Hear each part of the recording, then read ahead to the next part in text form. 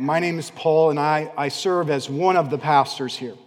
And since I'm not our lead pastor, periodically, I like to share tidbits of information about me so you get to know me a little bit.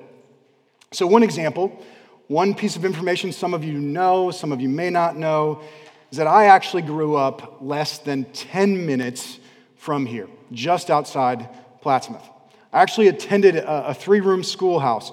And so when I was a younger kid and my parents owned a bakery in downtown Omaha, because I couldn't stay home by myself, every day we would drive back and forth on Highway 75, just outside here of La Platte.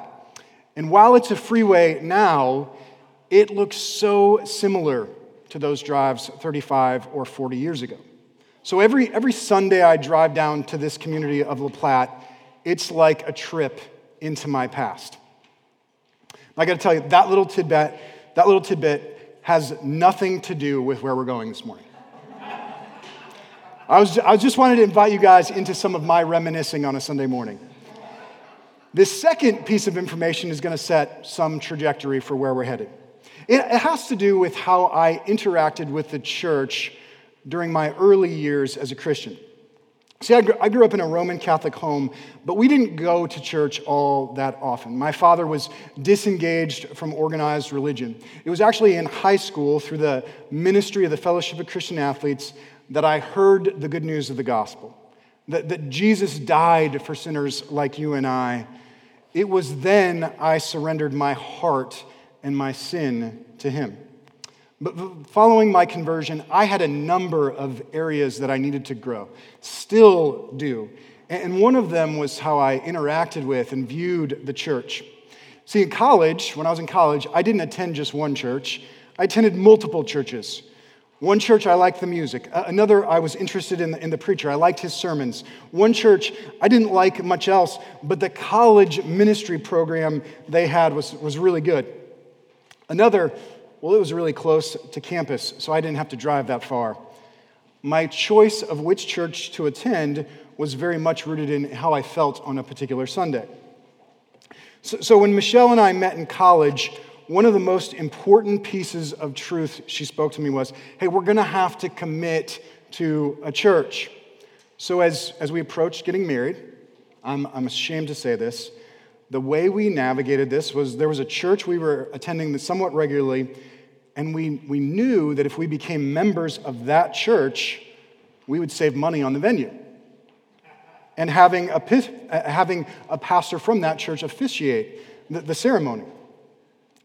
So that Paul and Michelle chose to become members of a church to save money, I'm sure does not surprise many of you. I had this view of the church.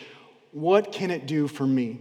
I did not properly appreciate or respect or revere the church.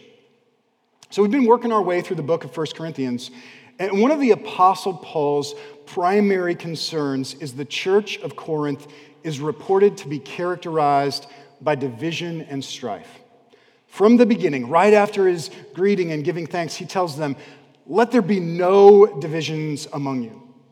He's made the point, when you quarrel, when you argue, you might think it's because you're so smart and you're so enlightened, but when you argue about a particular position or a particular viewpoint, it's actually because you're immature and you're acting like an infant. He's noted that while they have too high a view of leaders and too high a view of personalities and how people are gifted, they have too high a view of the different roles and different personalities in the church, and that has served to create division in the church because it is all built on the same foundation that is Jesus Christ.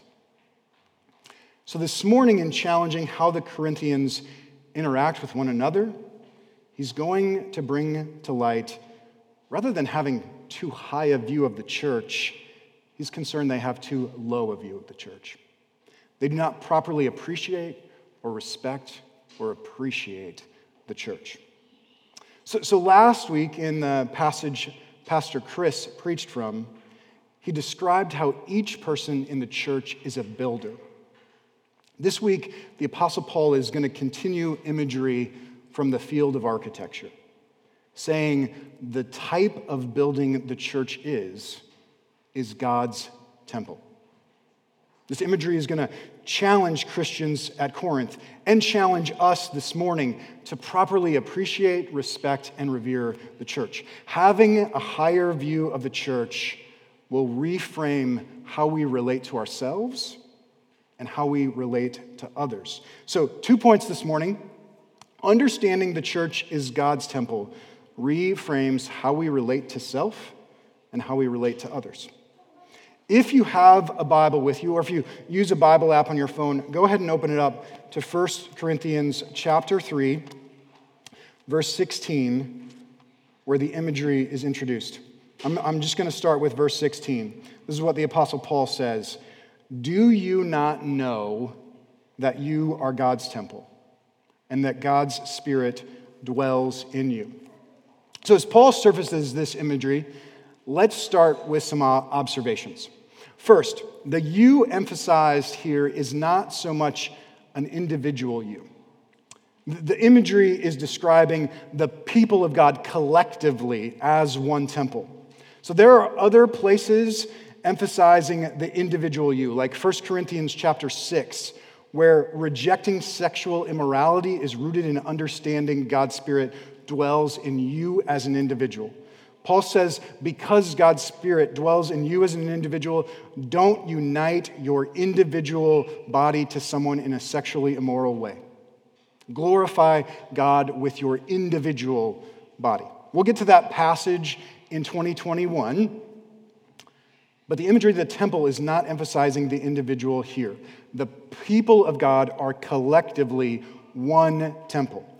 Therefore, the emphasis is on the corporate you. So as in, for my Texas friends, you all, y'all. So think of what he's saying like this. Do you all not know that you all are God's temple and that God's Spirit dwells in you all?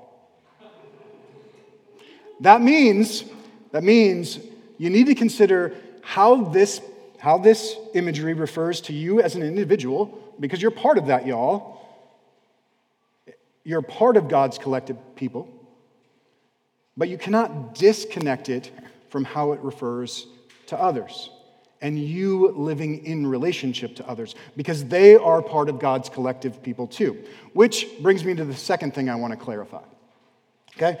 Paul connects the people of God being identified as God's temple with God's Spirit dwelling in them, dwelling in y'all. So rather than a particular place, God's Spirit dwells in a particular people. God's Spirit dwelling in his people is something that is encountered throughout the pages of Scripture.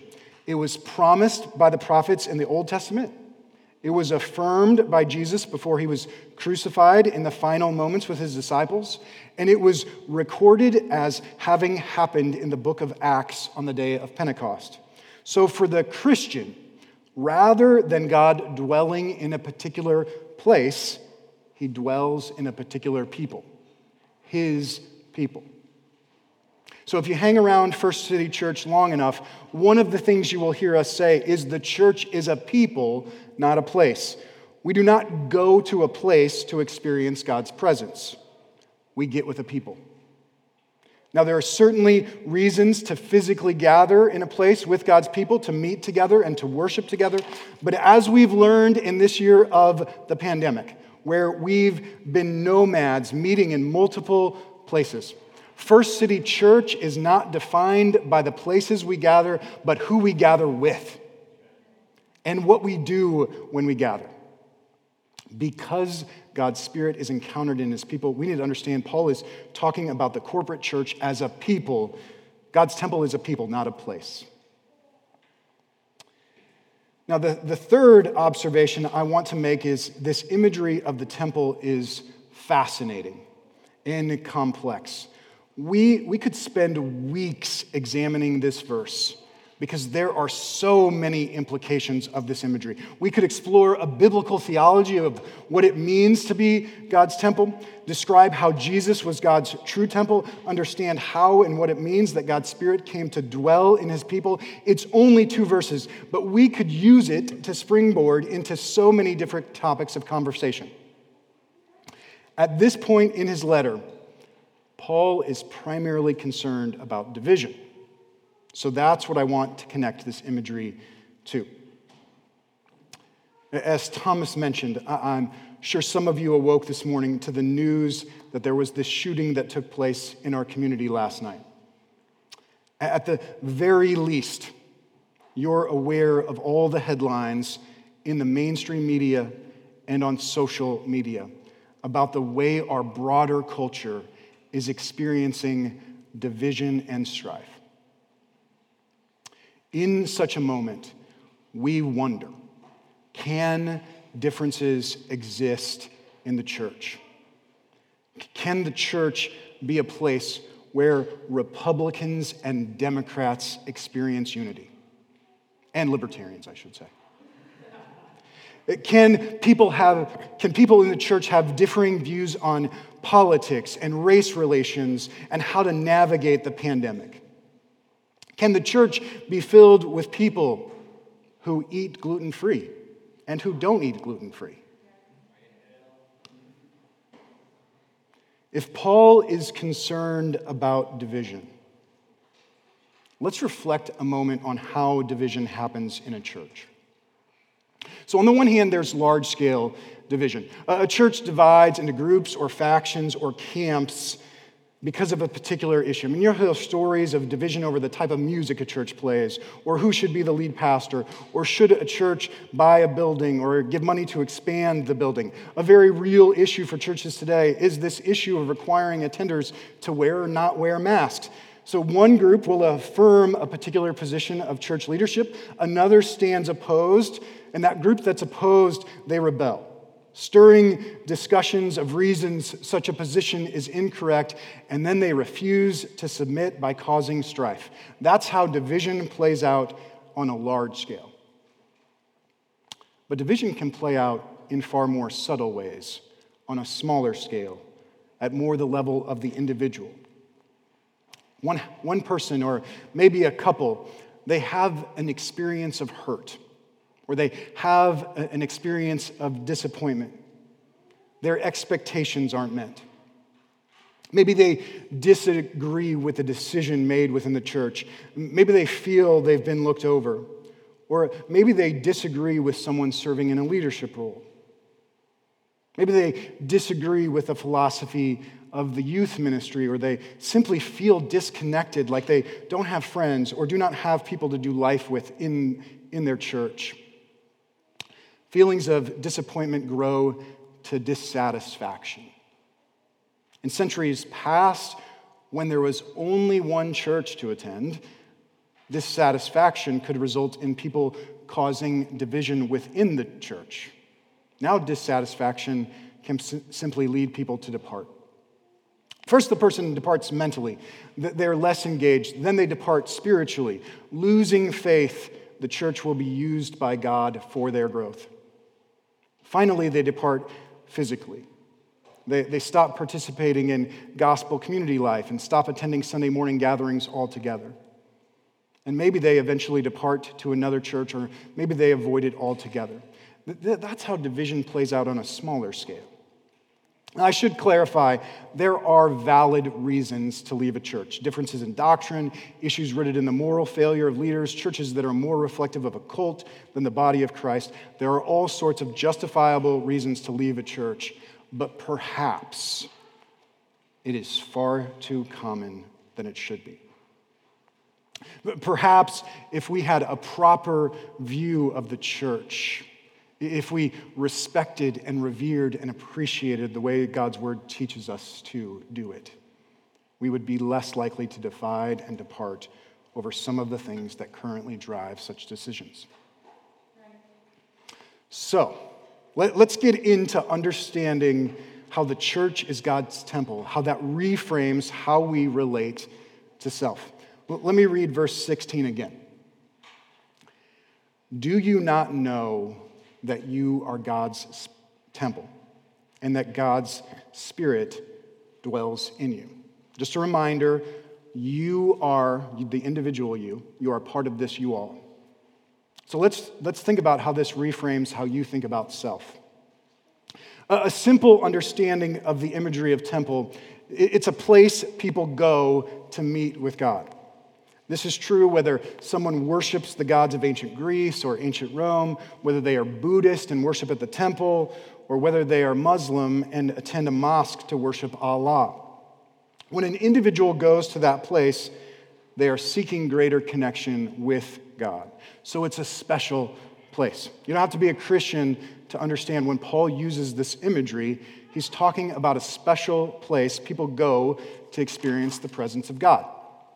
Now, for the Christian to better understand what Paul means in using this imagery, we go back to the Old Testament.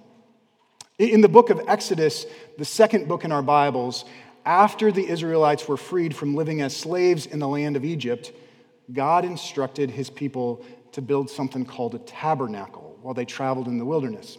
This was a temporary type of temple. So Exodus 25, verse 8, records the Lord saying this about the tabernacle. And let them make me a sanctuary, that I may dwell in their midst. So the tabernacle was a special place people would experience the presence of God. Now, there are actually 12 chapters dedicated to the description of the tabernacle in the book of Exodus. I know for many of you who do a Bible reading plan, those are difficult reading days. You may be happy to know, to understand the imagery of God's temple. I've chosen to not have us read those chapters.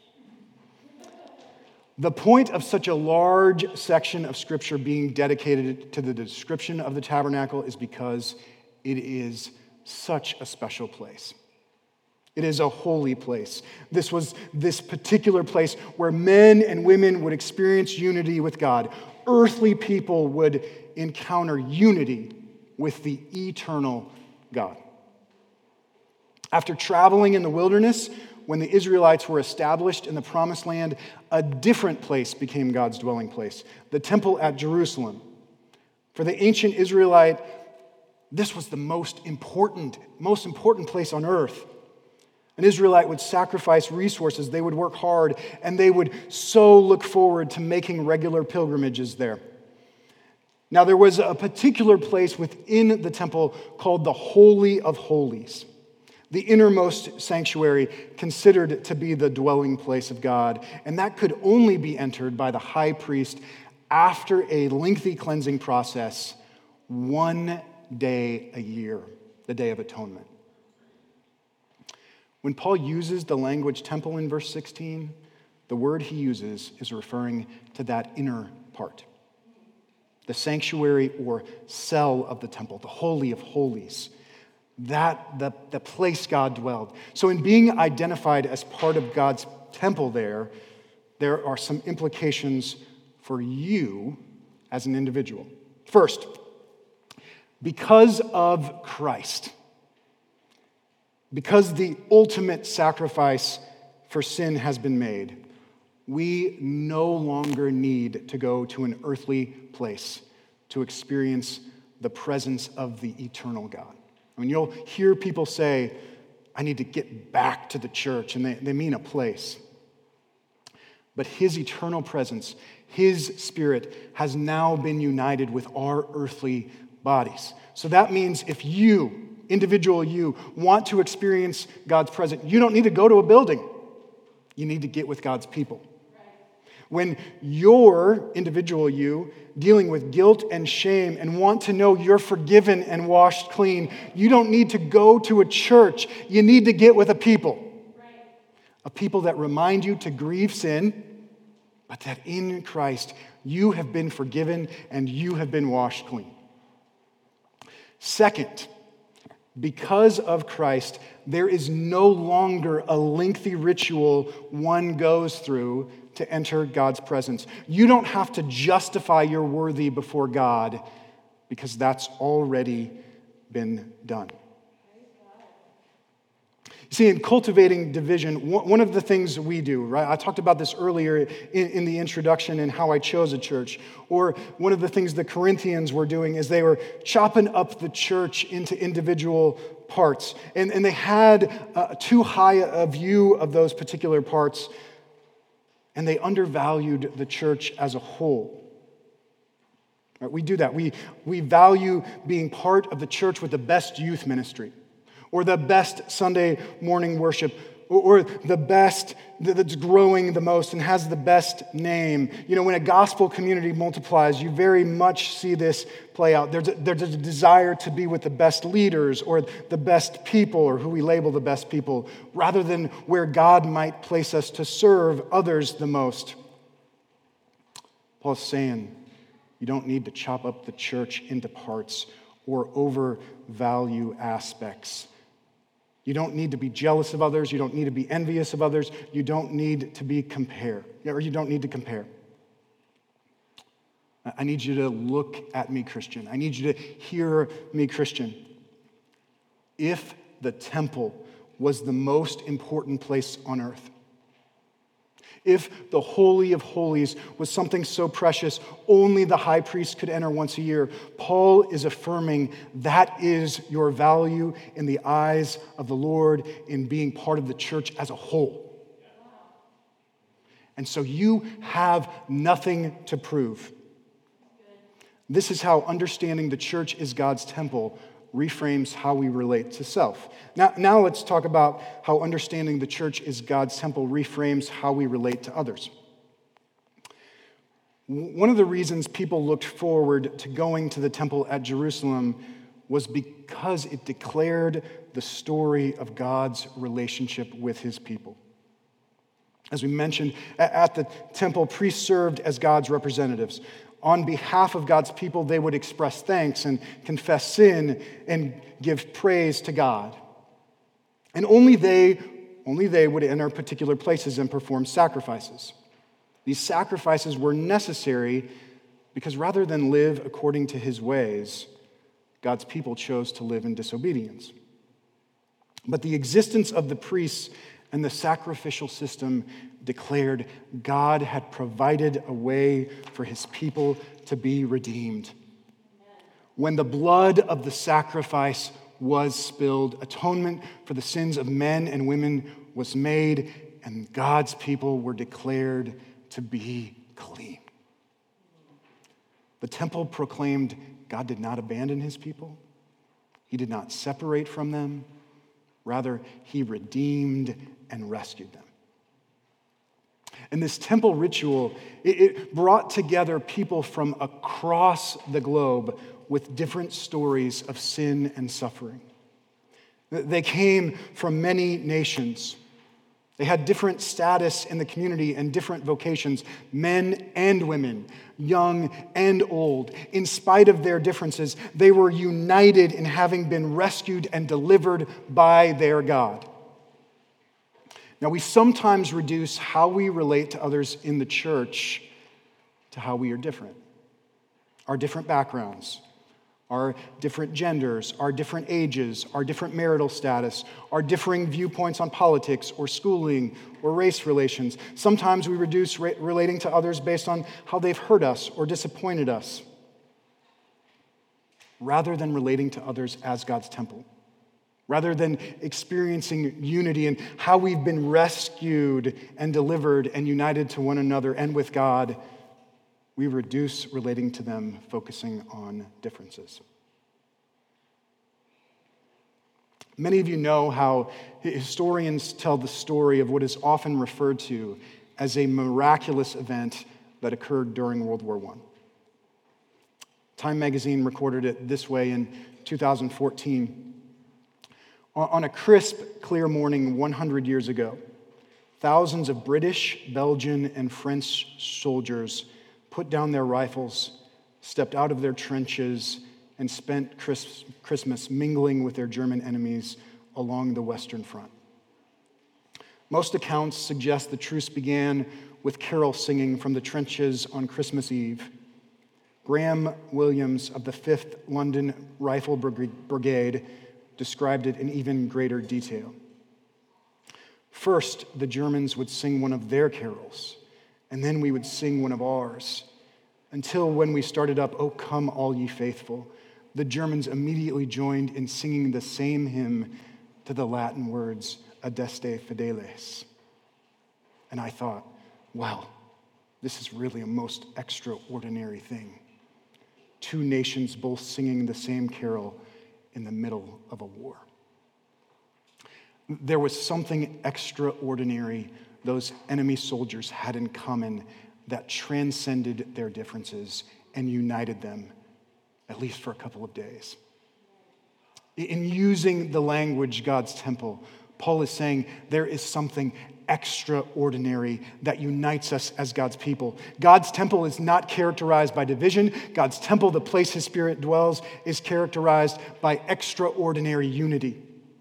His people tell the story of his grace and mercy, of being rescued and delivered by him. Sources of division and strife fade away in the midst of that.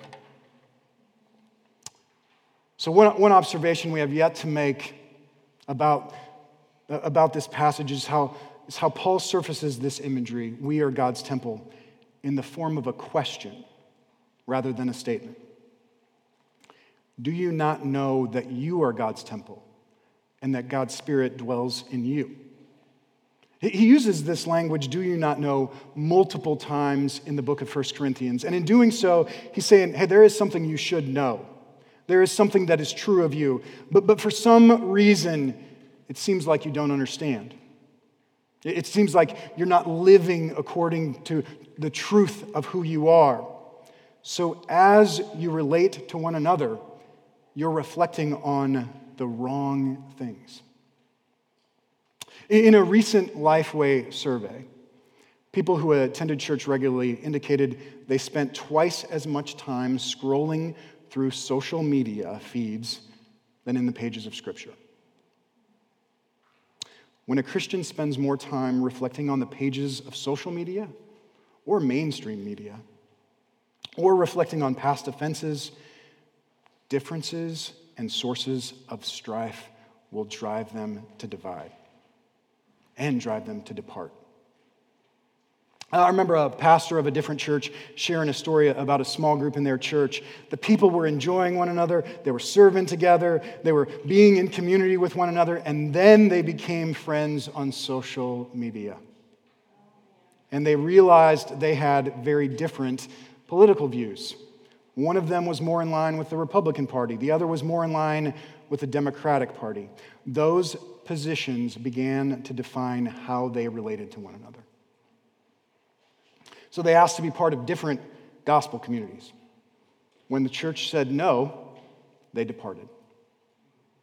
Paul wants us to stop reflecting on the positions and perspectives that lead to division, and to reflect on the truth. We are united in an extraordinary way as God's people. See what happens when someone doesn't do what we want, when they don't agree with our viewpoint. We tend to attack. We label. We accuse. I'll give you a simple example of this. My wife and I went out to dinner on Friday night. It was only the second time we'd been out since directed health measures had been implemented because of the pandemic. You know, I'm less concerned about getting COVID or someone in my family, but I am concerned about being a source of spreading it to others. So in arriving at the restaurant, the only place open was a spot with 2 chairs at the bar, which was very well distanced from others, until 2 guys came and stood between us and the next 2 chairs over. So 2 chairs grew to 6. Michelle and I were thinking of leaving, but before we did, we asked someone working at the restaurant if that was how they functioned. So they asked the group to move, but the group knew I was the reason it happened. So as they moved, which just happened to be the waiting area right behind us, one remarked, "Yeah, that guy's the mask police. Those people, they don't want to stand in at the bar." Right? This is how we move to attack or label others. It is one thing when people outside the church do this sort of thing. a sort of attacking others when they encounter something or someone they disagree with. It is quite another when people inside the church do the same thing. Those people, that person, and we make character assumptions about their heart. She is so mean. He is too prideful. Such behavior with the church is sad and wrong. To the point that in addition to offering imagery to challenge the Corinthians to have a higher view of the church, to properly respect and appreciate and revere it, Paul offers a warning. In verse 17, he says this: if anyone destroys God's temple, God will destroy him. For God's temple is holy, and you are that temple. In the Gospel of John, Jesus is recorded declaring worship at the temple was not about worshiping at a particular place. It was about worship of a particular person, and that person was Jesus. Jesus is God's true dwelling place. He is the true temple. In him is the ultimate demonstration of earthly man and the eternal God. In him was the fulfillment of everything the priest performed, making sacrifices for the sins of the people that they might be declared clean and holy and experience unity with their God. Now, the church is not Jesus. First City Church, you are not Jesus, but there is a connection. The way one relates to the church, the way one relates to others in the church, it very much reflects how we relate to Christ. If we are the type of person who destroys God's temple, destroys God's people, we're rejecting him. Such a warning serves to clarify who is and who is not in Christ. A non-Christian does not care about destroying God's temple. They have little regard for how they relate to the church. We can expect them to put others down and stir division and abandon others in the face of strife. As such, there will be significant consequences of judgment. A Christian will live differently. Preserving unity in the church is not optional or something they think they should be about. It's part of who they are. It's something they are obligated to do because God's Spirit dwells in them. Now, Paul does not say, if anyone sins, God will destroy him. I mean, every one of us, there are sinful ways we interact with the church that damage the church. He says, if anyone destroys God's temple, God will destroy him. When a Christian encounters this warning, they are confronted with how God weighs sin against his church. And they grieve how in their flesh they may have focused on self rather than the unity they have in Christ. They acknowledge sins of gossip and envy and strife. They long to grow at how they love others in the church who are different than them. They confess sins of anger and abandonment. They are present with one another and respect one another, and they fight to preserve unity. And they grieve when the unity we have in Christ and in the Spirit is affected and is broken. One of the things I love about the people of this church is I have had many interactions about politics and past hurts and unmet expectations, is the examples I have encountered of what it means to not let those destroy the church.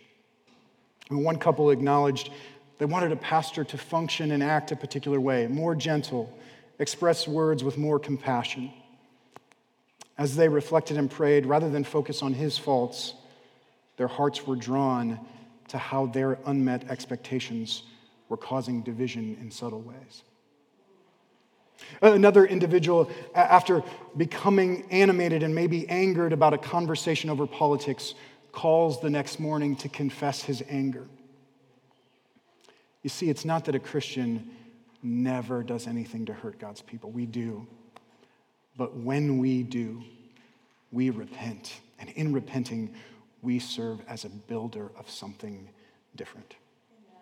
This is what it means to be part of God's temple and to respect and revere and appreciate it the way Paul is teaching us this morning. Let's pray.